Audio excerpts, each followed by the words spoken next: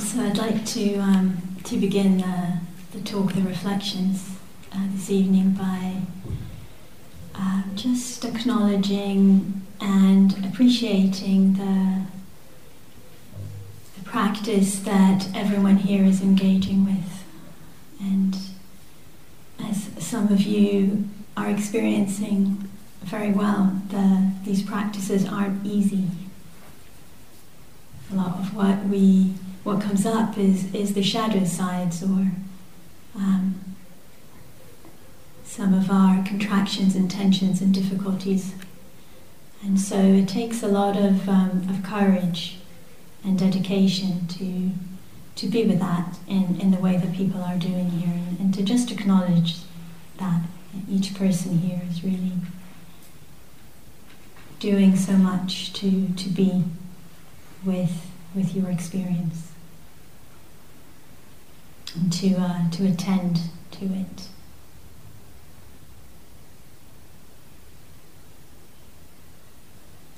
So I want to explore this evening, to explore mudita more,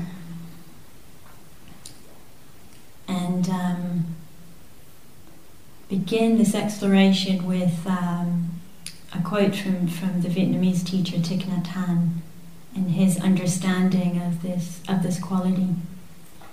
And he says that in his experience, mudita is a joy that is filled with peace and contentment. A joy that is filled with peace and contentment. And it can be interesting just to see how that meets us. You know, for some of us in this moment, that may really resonate with our experience, and for others that may feel like quite a big ask. You know, not only joy, but also joy with peace and contentment. Can you make it even more challenging? Or whatever.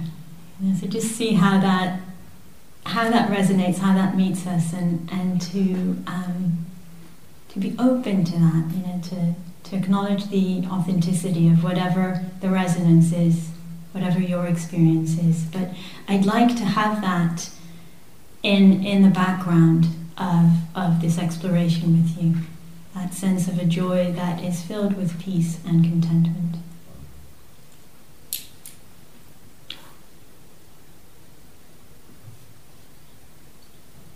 In many ways, this practice, like all of practice, the first step of it is actually acceptance. And acceptance of what? Acceptance of the fact that, excuse my language, shit happens. Yeah, life isn't always wonderful. Or we can put it in a slightly more dignified way. The first arrow that Jenny was referring to last night. You know, that first arrow exists, that experience of challenge, of difficulty, of pain, of things not happening the way we'd like them to, is part of the human condition. And that this acceptance of this fact is a really crucial and important step in our process. And mudita and all the Brahma Viharas, they're not ways, they're not strategies to bypass this. Yeah, they're not ways of bypassing or suppressing that fact. You know, that there is suffering, that there is difficulty in life. They're actually ways of increasing our container so that we can hold that, we can be with that reality without adding the second arrows,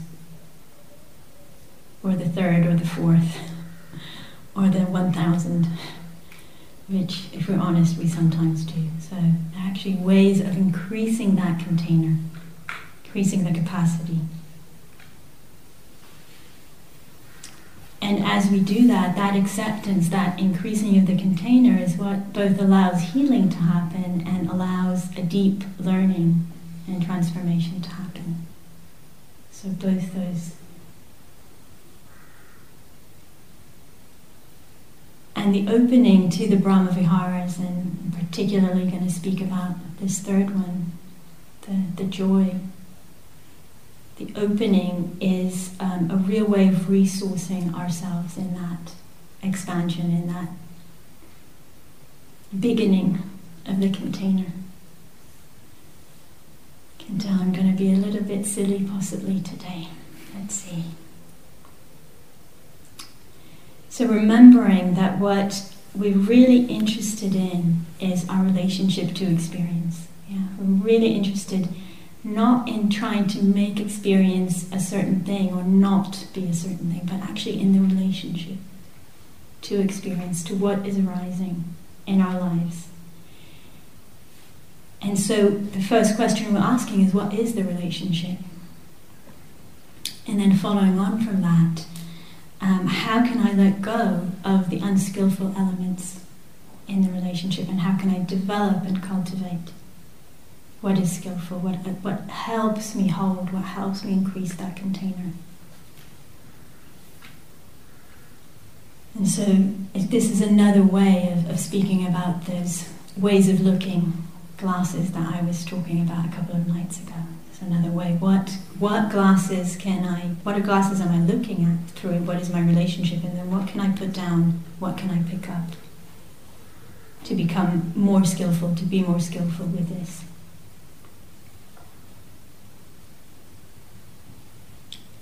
So when we talk about bringing appreciation, bringing joy, gratitude, all this family of qualities into our awareness, into our practice more, what we're actually doing is we're creating that container, we're creating that balance between the dukkha, the suffering, the unpleasant in life, and the joyful, the beautiful, the wonder. We're creating that balance. And what's common both in the opening to the difficult and the opening to the beautiful, what they both share, that opening, is that what we're doing is we're opening beyond our perceived or habitually perceived sense of self and sense of limitation. So that happens in both. This is quite an important point, so I'll repeat it. Yeah, so what's happening both when we open to the difficult, the painful, and when we open to that which we're joyful about, the wonder, the gratitude.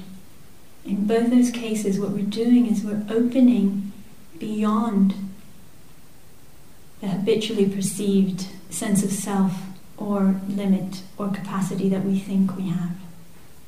So we're kind of we're going a little bit further than we think we can, and we believe we can. And as I was saying this morning, it's really helpful to notice when we open in that way, what happens? Yeah, what happens internally? What happens in the body? What happens in the heart and mind? Yeah, to notice that, because that helps us really absorb that experience in. So to notice how there is often that sense of expansion, more space, more ease in the being.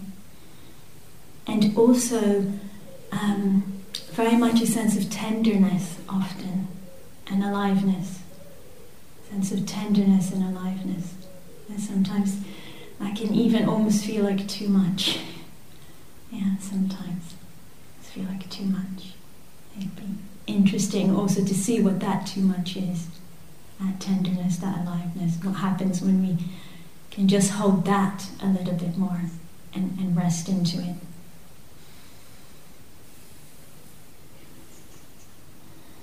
And with that tenderness and aliveness, another thing that shows itself is that this direct experience of interconnectedness, of the relational aspect of our being, and that we're not as separate as we take ourselves to be a lot of the time, but we're so sensitive, so impacted.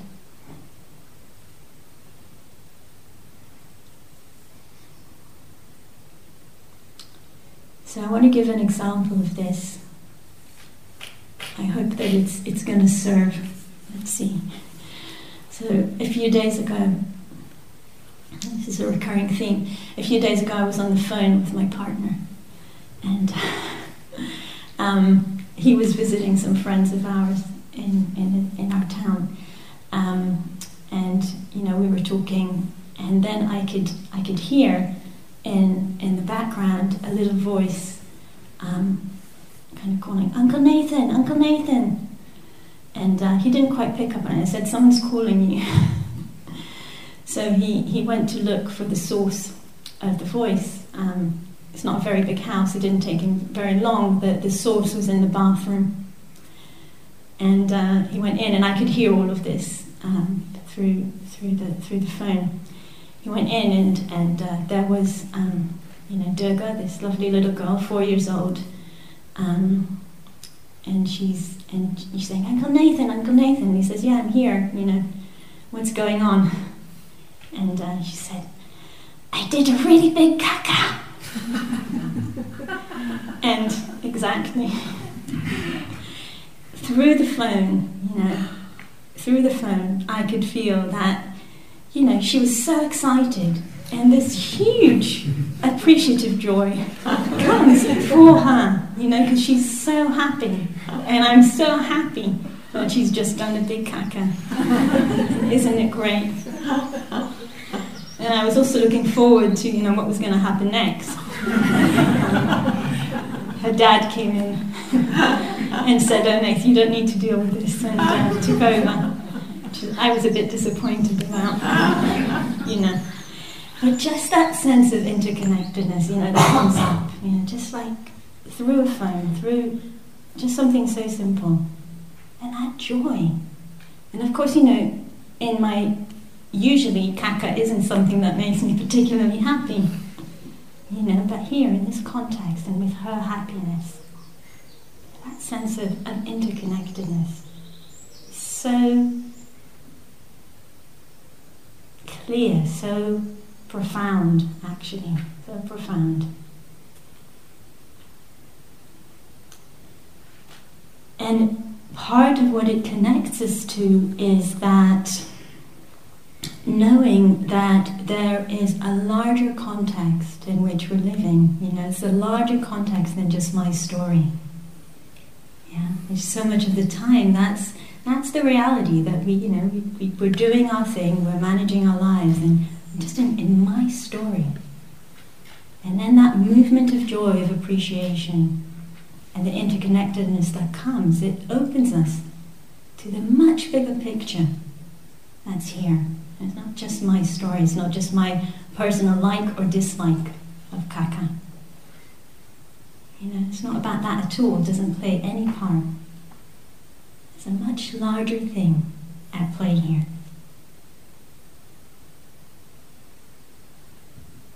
So when this quality of mudita, and it's a whole family of things, it's joy, gratitude, generosity is also very closely linked, appreciation. When that is present, then the I, me, and mine that are so prominent for us really have less power. And have less power. Life becomes a lot less serious and much more enjoyable. And again, it's something that we know and we experience in small things quite a lot. I'd like to give another small example of this. This is from quite a few years ago, it's not so recent. I was in India, and I was getting on a train. It was quite crowded getting on the train, and I was wearing Crocs. Classic Crocs. So I'm getting on the train, it's quite crowded, and as I get on, one of these Crocs slips off my foot and falls into the gap between the train and the platform. And so, I just carry on getting on the train, and I think, okay, one less Croc. I've got another pair of shoes somewhere in my rucksack, I'll live. But the other people around weren't so willing to let go of my croc. And so this whole operation started of retrieving the croc from that, and I can go. But it included so much creativity and playfulness and some scary moments, including lowering a very young child into that gap between the train and the platform, which, very scary. And eventually, I think it was with that. Okay, this gets funnier.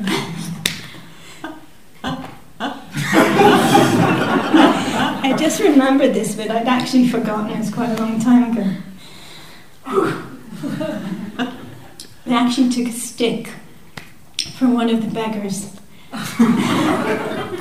borrowed it, they gave it back, used that stick to fish the croc back up, and I was reunited with that croc, and you got on the train with my partner and we sat down. It was like very overwhelmed by that whole experience and feeling so grateful and so appreciative of all that creativity and goodwill from complete strangers, and gratitude that little child survives. And then as we were sitting there with that gratitude, it only took a few minutes, we realized that during that whole commotion, the wallet that was in my partner's pocket had disappeared and was no longer there.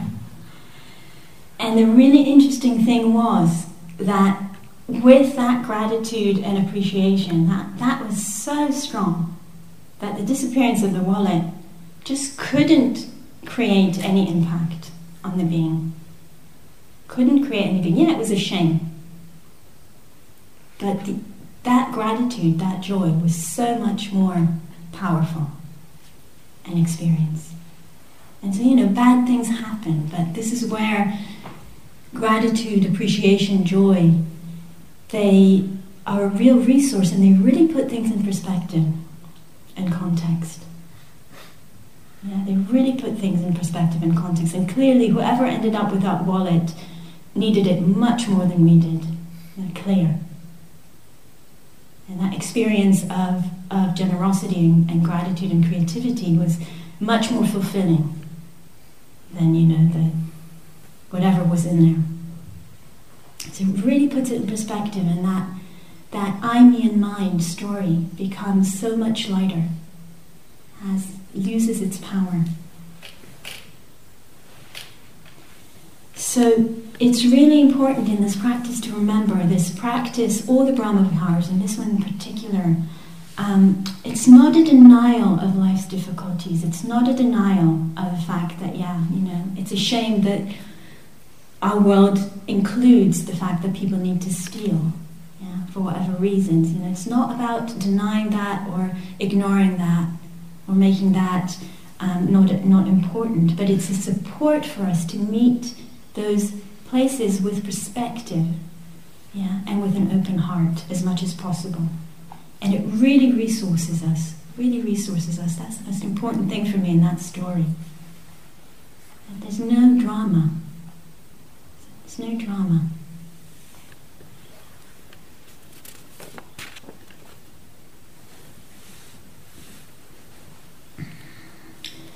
So I'd like to offer some ways of deepening this practice of unselfish joy in the whole family. And to say with this that one of the reasons that in all the Brahma Viharas we expand the practice to include people that we find difficult or challenging, one of the reasons that we do that, one of the benefits in that, is that it increases our capacity to be with the challenging. It increases our capacity to be with that first arrow. So we're doing it intentionally, both to widen our container to have more sense of that interconnectedness and to have that attitude of friendliness, of goodwill towards others, but also because as we do that, we face that difficulty in kind of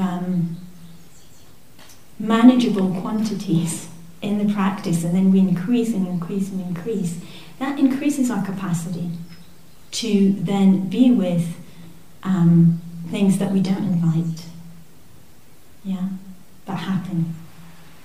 So that's a big part of why we do this. And another way of doing the same thing is to bring this practice into those moments when things are not going well. So to have appreciation, and Jenny touched on this afternoon, to have appreciation, to find what we can be grateful for, even at times when things are difficult and challenging.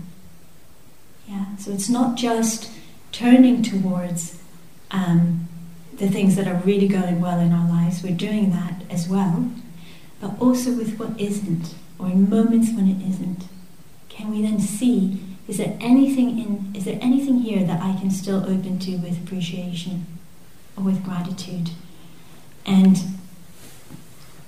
for example, we might be experiencing anger, very difficult, unpleasant emotion. It arises, and in that anger, can we bring appreciation to the simple fact that we have the capacity to know that we're angry?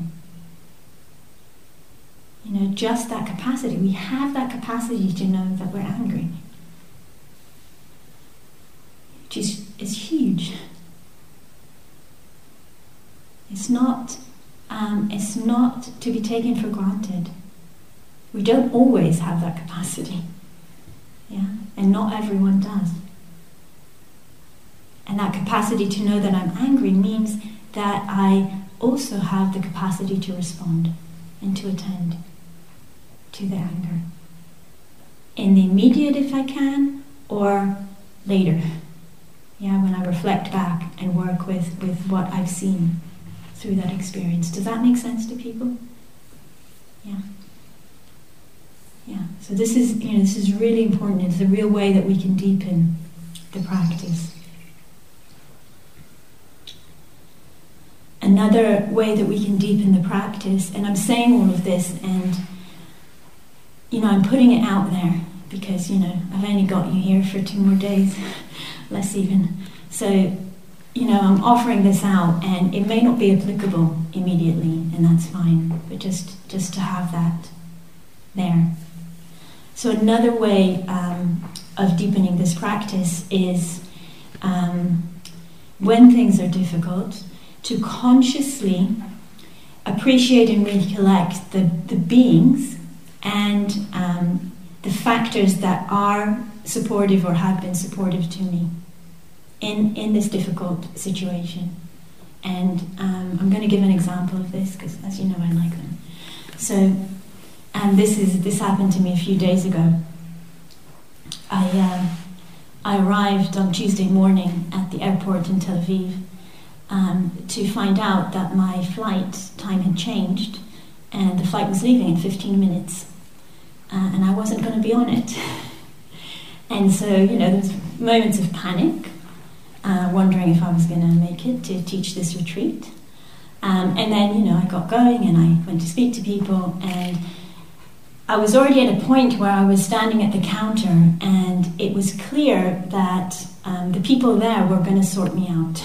They were in the process of putting me on a different flight.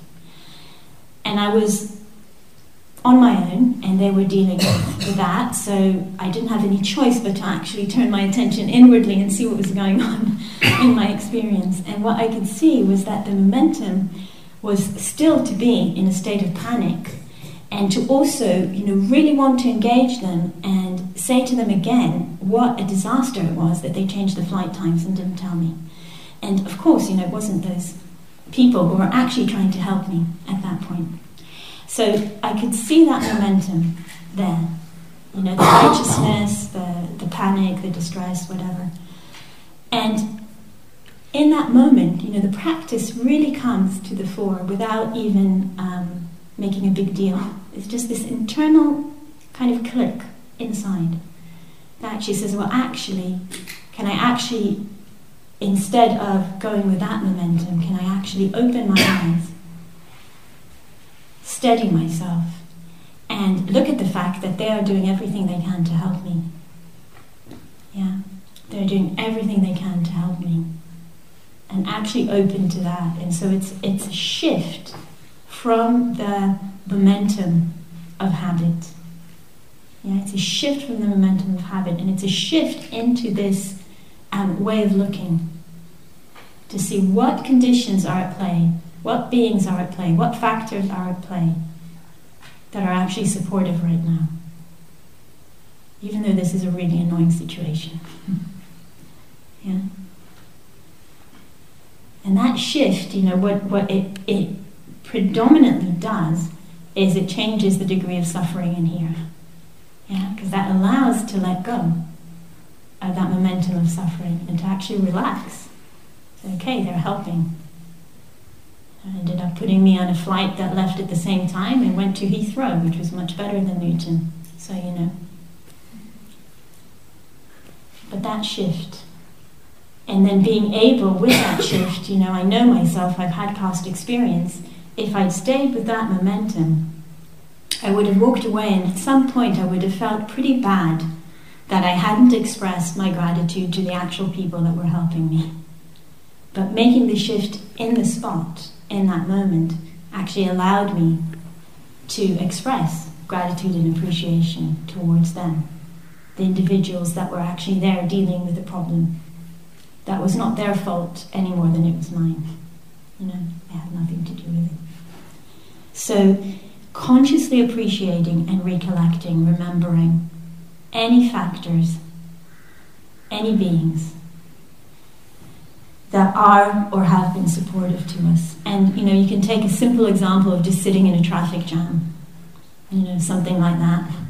And then just bringing to mind that, okay, this is really difficult and annoying, but there are beings right now that are trying to solve this. Yeah. There's people right now that are actually trying to solve this.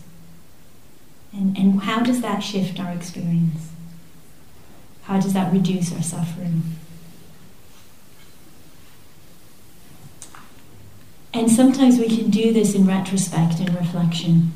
Yeah, this is also really possible. So something's happened, we haven't been able to stop that momentum at the time, but then we can use our power of memory and reflection and reflect back and bring that appreciation later into with ourselves.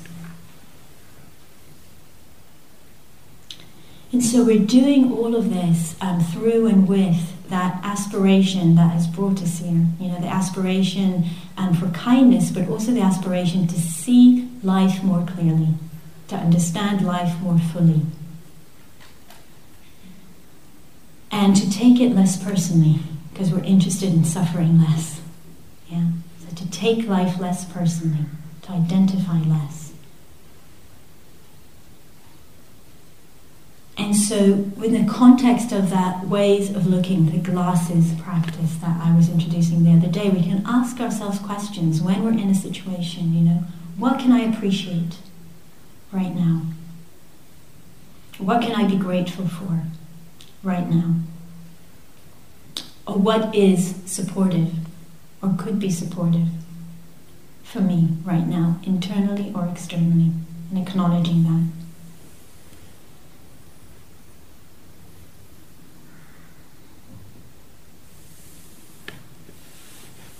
So, if these group of qualities that I'm calling mudita, calling them one thing, the joy, the appreciation, the gratitude, if, obviously they feel good, and I'm trying to sell them to you as something that's very helpful.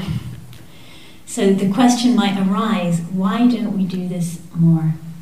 Or why is it so difficult? And I think quite a few people have expressed today, that it's really challenging. It's challenges. Why is it difficult for us? And I'd like to look at that a little bit to hopefully increase our understanding? Why is it difficult, or what gets in the way? And I'm going to share some patterns that are common, but also invite you to explore in your own experience. What gets in the way for me? What gets in the way? So one thing that can get in the way is that we're so habituated to problem solve, and to be efficient, which is very helpful in many areas of our lives. But what it means is that our habit is often to focus on what we need to fix or what we need to do. And so then we naturally are focused on that, and we miss what is beautiful. We miss what is joyous. We miss what is what opens our heart. And it's very, very useful quality that we have as humans, but it's overextended in most of us. So that's one thing that gets in the way. Another thing is what is often referred to as negativity bias, that we're kind of programmed to notice more, to be impacted more by things that aren't going well than by things that are. And this is, there's research into this that has shown this. I can't remember what the percentage is, but we need to experience a lot more positive things than negative things in a set amount of time in order to have a sense that they were equal. So we're much more sensitive to what isn't going well. Much more sensitive to what isn't going well. The third huge area that blocks us is the tendency of the mind to compare and measure. And this is, can give Dharma talk after Dharma talk on this. It's a very, very strong tendency in the human mind and heart. That way that we define ourselves through measuring whether I'm the same as others, I'm better at than, or I'm less than. And if you kind of turn your attention to this, you'll see that this happens almost all the time. Almost all the time. We're constantly doing this. It's a way of affirmation. It's a way of creating our self-identity through that measurement. And it can manifest as emotions like envy, manifest like in things like judgment, lack of self-worth. They're all part of this movement of the mind. Part of this movement of the mind and heart. And they're all rooted in aversion and attachment, desire. And in that kind of core misunderstanding of separateness, feeling that we're separate. So we're measuring ourselves against others through that sense of separation. They're all rooted in that. So all of these block mudita. The good news is that mudita is a wonderfully effective practice to work with all of these things. So, we're kind of working together. There may be these blocks, and we apply the practice, and it's a great antidote to all these comparing, measuring qualities that we have. It's not as if, it's actually a retraining of the mind. It's a retraining of the mind that we're doing through the practice to bring more balance. So if we're talking about the negativity bias that we have of being much more impacted by what's negative, through this practice of intentionally turning to appreciation and gratitude, we actually rebalance the mind. And they've done research on this, particularly around gratitude practices and particularly around gratitude journals. There's a lot of research on that in recent years, and showing that I think something like 2 weeks of people having a gratitude journal, which means spending 10 minutes at the end of each day writing 5 things or 10 things that you're grateful for that happened that day, has a huge effect on the levels of happiness. So Jenny and I share that. We both like the affirmation of modern research to the things that the tradition has been saying for a long time.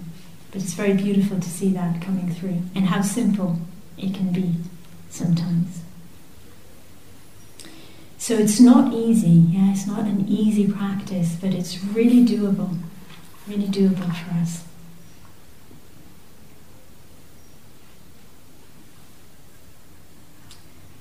So I'm going to slow down a bit. I'm looking at the clock too much.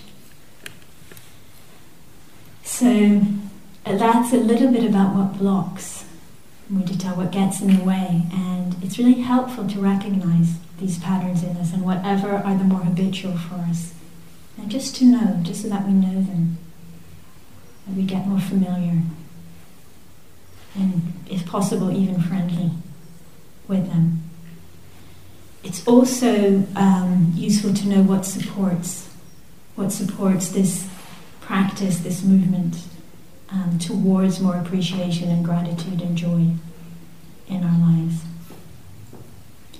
So, unsurprisingly, a lot of the qualities that I've already mentioned, like gratitude, generosity, joy, and also, of course, our old friends, metta and compassion.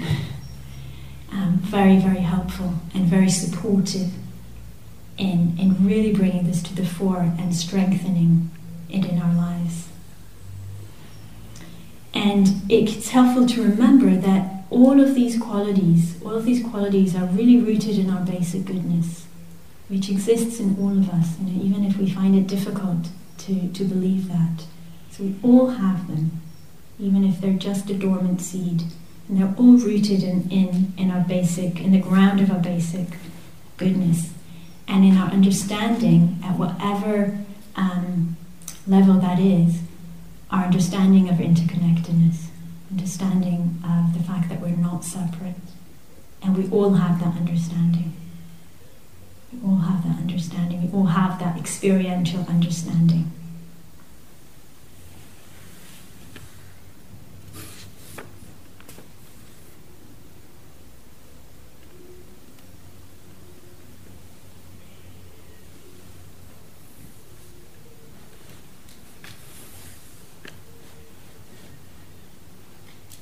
So the support, the mutual support of mudita and compassion in particular is something we can go into quite a lot. Just want to touch on it a little bit. One thing that is really beautiful and powerful is that through the practice of mudita, energy is released. We relax, we open, and we have more energy. That energy can support us in acting with compassion. So Jenny was speaking last night a little bit about that sense of overwhelm. That often we have that sense of being touched, the quivering or the trembling of the heart, but then we get overwhelmed, and that is what stops us from being able to act. So the energy that comes from the joy, that's both a balancing, and it gives energy that supports action, and it gives resilience. It gives resilience in the being.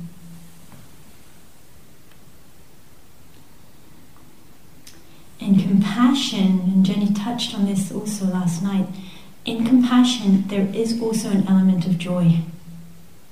There's an element of joy in there.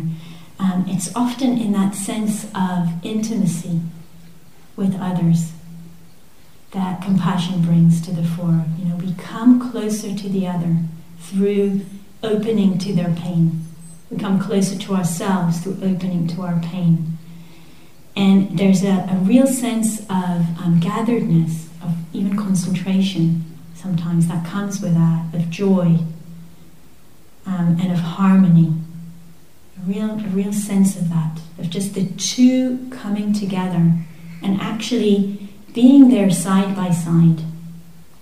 Being there side by side. I mentioned this morning, I quoted one of my teachers who used to say happiness dies when it's not shared. And he was a very, very special human being, but also incredibly human.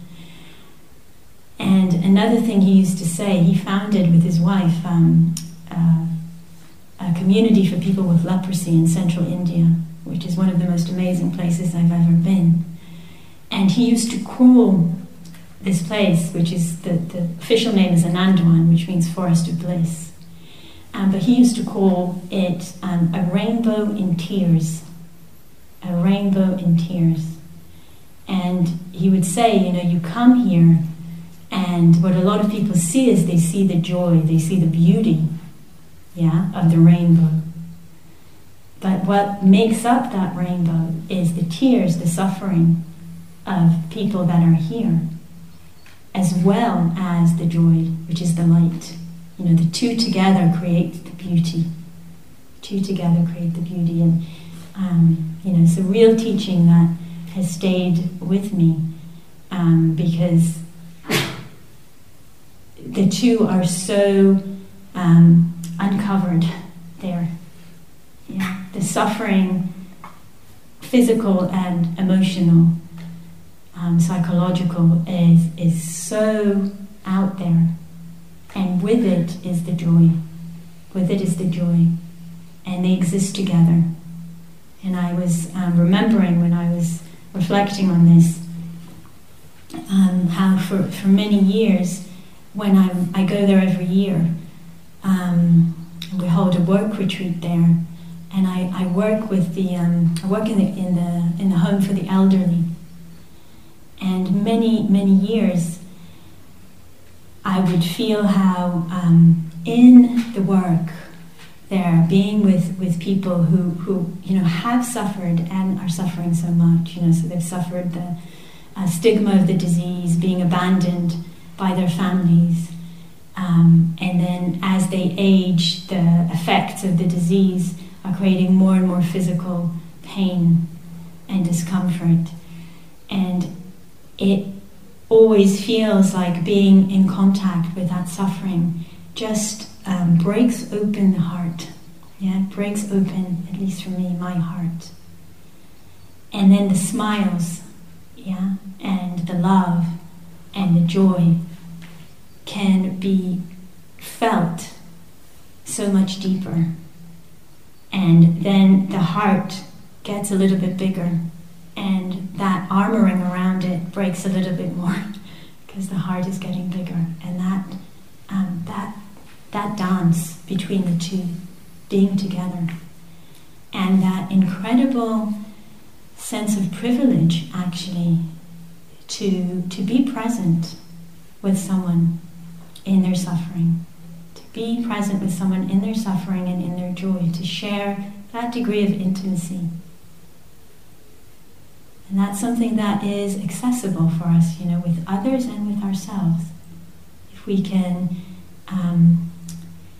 slowly and in our own way begin to trust that capacity that we have to do that, and that the joy and the pain together create a rainbow. They create a rainbow. They can create beauty. They do create beauty. And we know that from many aspects of our lives. If we think of great art, for example, how much of the great art in our world is beauty that is coming out, both of that capacity to feel pain, but also the capacity to see beauty and appreciate it.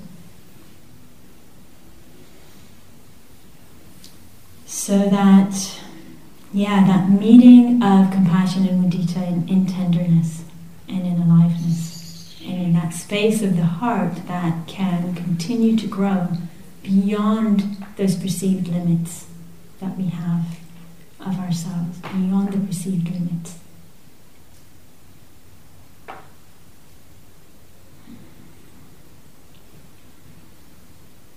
So as mudita grows in us,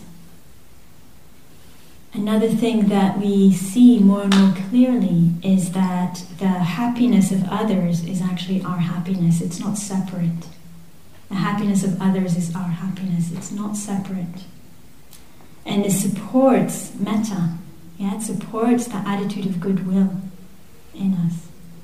And it supports the understanding that the happiness of another doesn't take away my possibility of happiness, which is a lot of the time the delusion that we're in.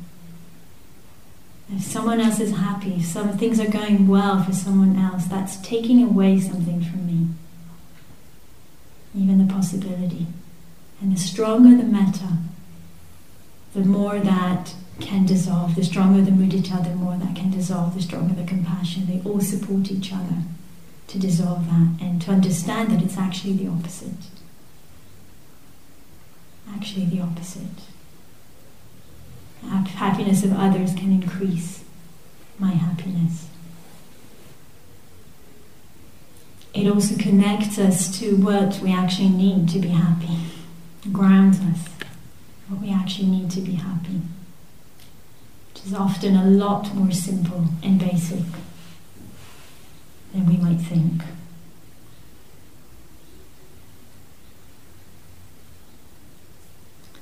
And so from these understandings of what we need to be happy and what brings happiness, and the understanding of the interconnectedness of our happiness, actually, happiness, my happiness is dependent on yours. My well-being is dependent on yours, and not just yours in the whole, but ours. On a really deep level. As that grows, that deepens, we also find ways to act from that understanding. We find ways to act from it. And we let ourselves be moved by metta, by compassion, by mudita. We let ourselves be moved to act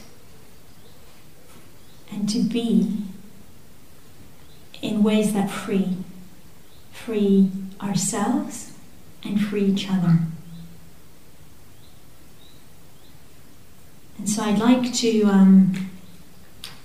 read another piece from my book, and the person who gave me the book is actually in the hall, so I'm very excited.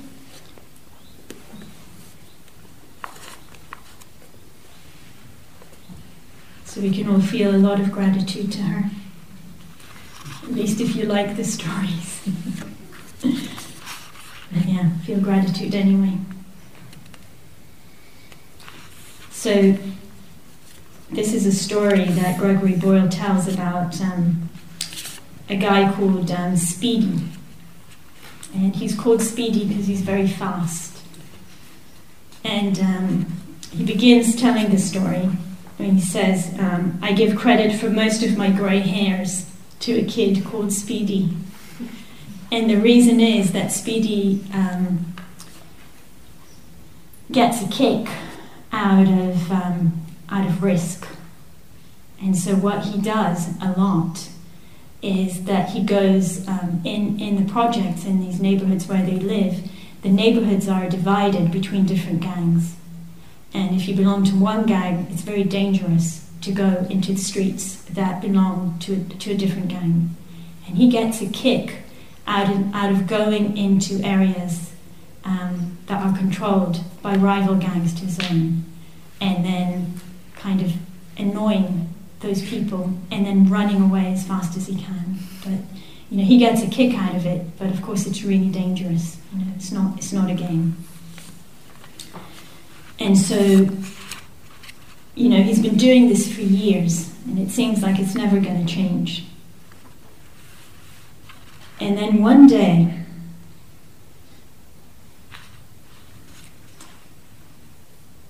he comes into Gregory Boyle's G's, they call him G, into his office, and he seems really kind of vibrating with something a little bit different. And he tells him of something that just happened to him. And what just happened to him was that he, did as usual. He went into a rival gang's area and bumped into 8 guys that then started chasing him. And he managed to kind of run away, and he was almost out. He was almost on the wrong side of the street from his gang's part of the neighborhood. And while he was there, he bumps into a woman from the parish. She's called Yolanda. And I'm going to read from here. So Yolanda knows enough to know that Speedy should not be where he currently is, still on the wrong side of the street. She calls him over. And she says, "Come, son, what are you doing here?" Speedy, out of breath and panting, lowers his head.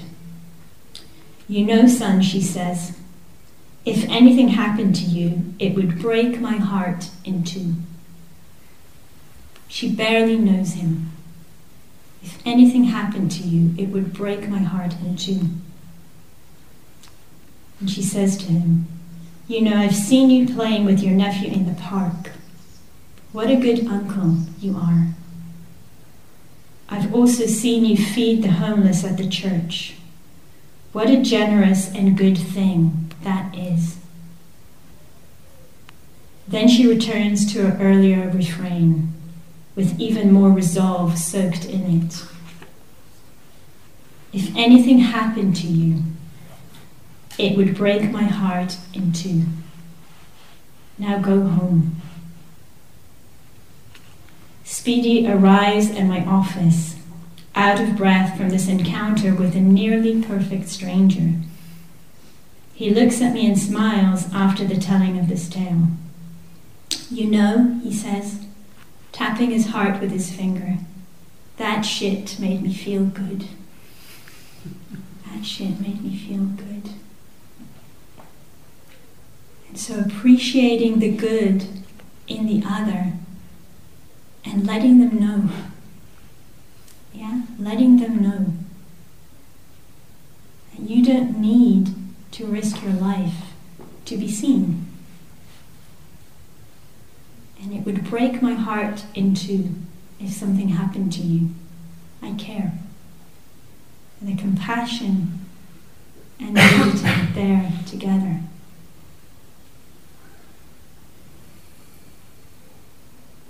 A moment, a meeting with a near-perfect stranger. And the story goes that very shortly after that, this young man made a change in his life. He got a job, he got married, he moved out of the barrio, of that area. He had kids. And they stay in touch, you know, with G, they stay in touch. And this is a few years later. He's got 3 children. So one day they get together, Gregory Boyle and Speedy, and they're having a meal together and talking about Speedy's life. And Gregory Boyle asks him what he does in his downtime. You know, he's working hard, he's supporting his family. What do you do in your downtime? And this is part of his answer. He says, "You know, the kids begged me to buy them the new Harry Potter book. So what the hell? I broke down and bought it. Now, do you know what we do every night? I sit in my recliner. We turn off the TV. And my 3 kids read Harry Potter out loud. First, my daughter, my eldest. She reads a whole page. Then she hands it to my son, and he reads a paragraph. Then the baby, with the help from the other 2, reads a sentence. But barely. And it gets passed back, you know, page, paragraph, sentence. And he starts to buckle, and his voice trembles. I just close my eyes, sitting in my recliner, listening to my kids read out loud."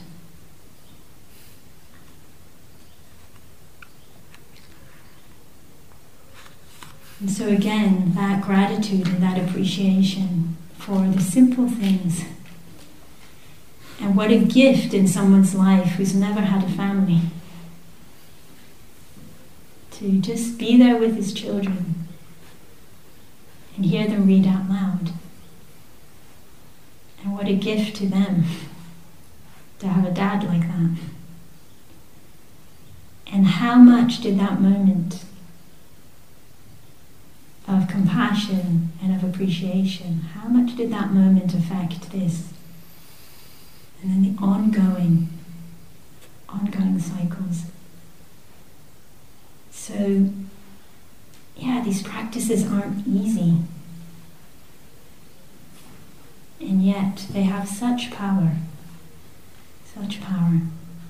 And so every moment of your beautiful, sincere dedication here, even when it feels to you like you're not doing this right, you're not doing this well, every moment that you're here, offering yourself as best you can to this practice, to this path, to this intention,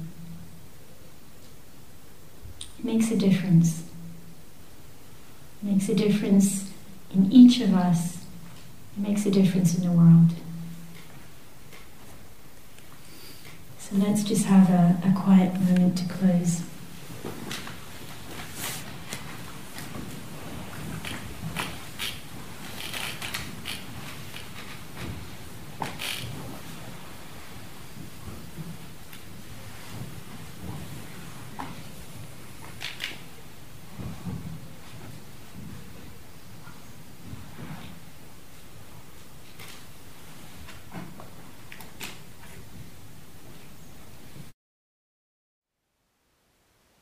Thank you for listening. To learn how you can support the teachers and Dharma Seed, please visit dharmaseed.org/donate.